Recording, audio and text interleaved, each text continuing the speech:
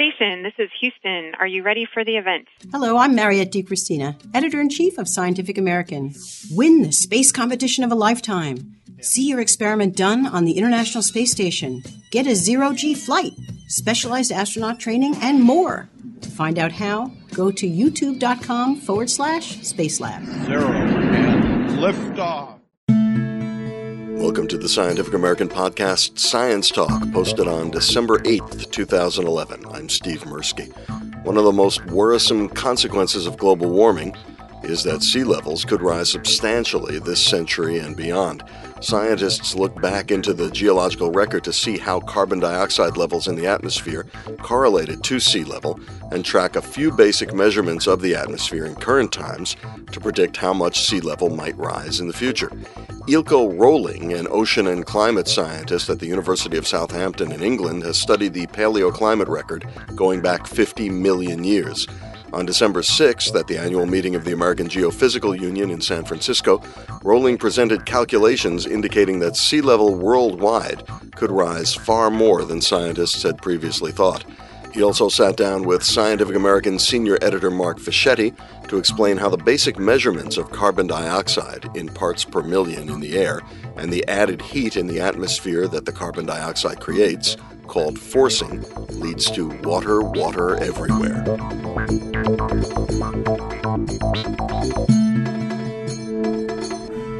We hear about several different sort of key numbers, and that's part per million of carbon dioxide, or the global forcing, which is in watts per square meter. And so give us the basic numbers and which ones matter most. Okay, so I think the first number really to take into account is the pre-industrial carbon dioxide value, which is round about 280 parts per million in the atmosphere.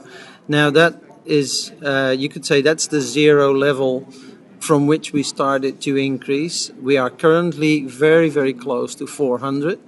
So we have increased it a lot, and we've increased it by 120 ppms. And to put that in context, during the last ice age, we were at 180, so we were 100 ppms lower than in the pre-industrial state. So we've already increased CO2 by more than from the last glacial maximum to the present interglacial. Okay, so that's the parts per million. So now let's equate that to watts per meter squared, and you can explain what the forcing really means. So the watts per meter square with CO2, you have to convert. So if we have the first doubling of CO2, so we go from 280 to 560 ppms, bearing in mind we're already on 400. But if we go to 560, that equates to roughly 4 watts per meter square of radiative forcing on the planet. That 4 watts per meter square, so you can do the division on the 400 that we're on at the moment. So we're not on a doubling now. So currently we have experienced something between 2 and 3 watts per meter square already since the pre-industrial times. And there's been a bit of global dimming to take into account, and the net forcing we are experiencing at the moment relative to pre-industrial is 1.6. Yeah, let me ask you just about the global dimming, because that's something that I think people don't understand, and it's an interesting factor. What causes the global dimming, and how does that affect the numbers? Right.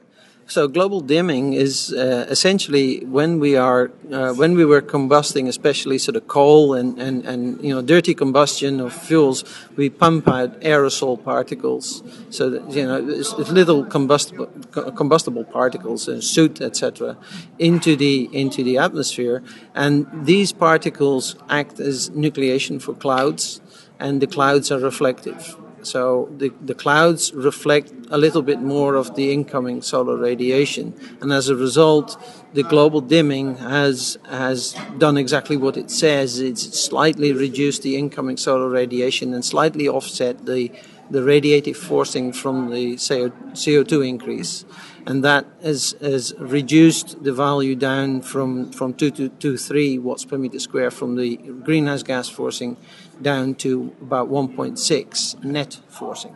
Great. And so the irony then is that as we burn cleaner sources of fuel, we don't help keep carbon dioxide's effects down. Is that right?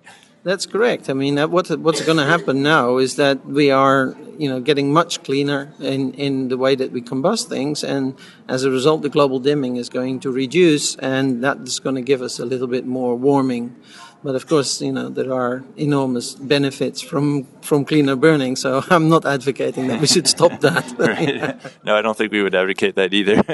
So then in this session that we've been doing here at AGU, this all kind of comes down to sea level rise and what can we expect. So if you could then bring all these together, the parts per million, the global forcing, and sea level rise based on the paleoclimate record, which is kind of the really more recent data that the new view is built on. Yeah, so what we see is that for a current level of forcing, so 1.6 watts per meter square net forcing, if we look in the relationship that we now recognize between sea level change and climate forcing, we are more or less looking at an equilibrium state, natural equilibrium state where the planet would like to be. That is similar to where we were 3.5 million years ago, and that's where we're looking at sea level, at least 15 meters, maybe 25 meters above the present. Okay. So we're talking about this period 3.5 million years ago. That's the middle Pliocene, and that's where the CO2 concentrations were around about 400 ppms.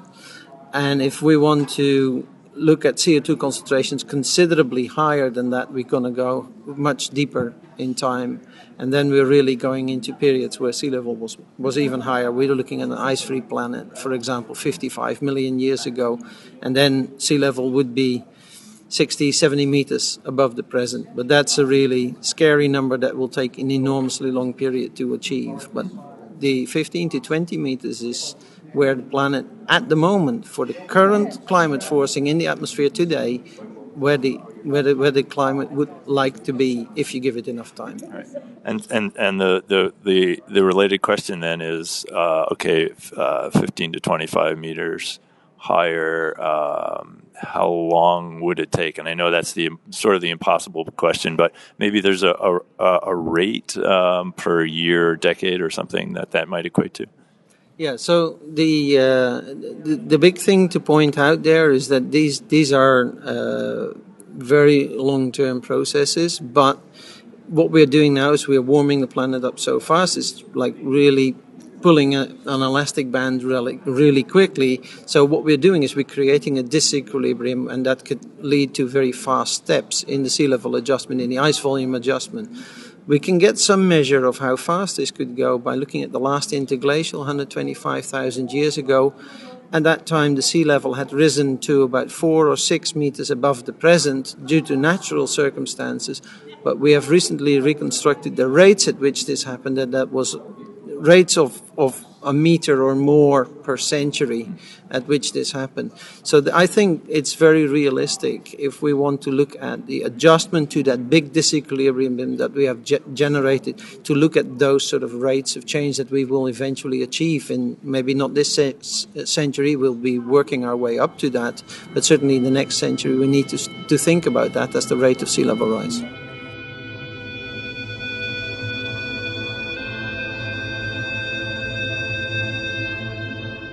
Go to www.scientificamerican.com for more of Mark Fischetti's coverage of the activities at the AGU meeting, as well as reporting from David Biello, our man at the UN climate change negotiations in Durban, South Africa. And follow us on Twitter, where you'll get a tweet every time a new article hits our website. Our Twitter name is @SciAm, SCIAM. For Science Talk, I'm Steve Mirsky. Thanks for clicking on us.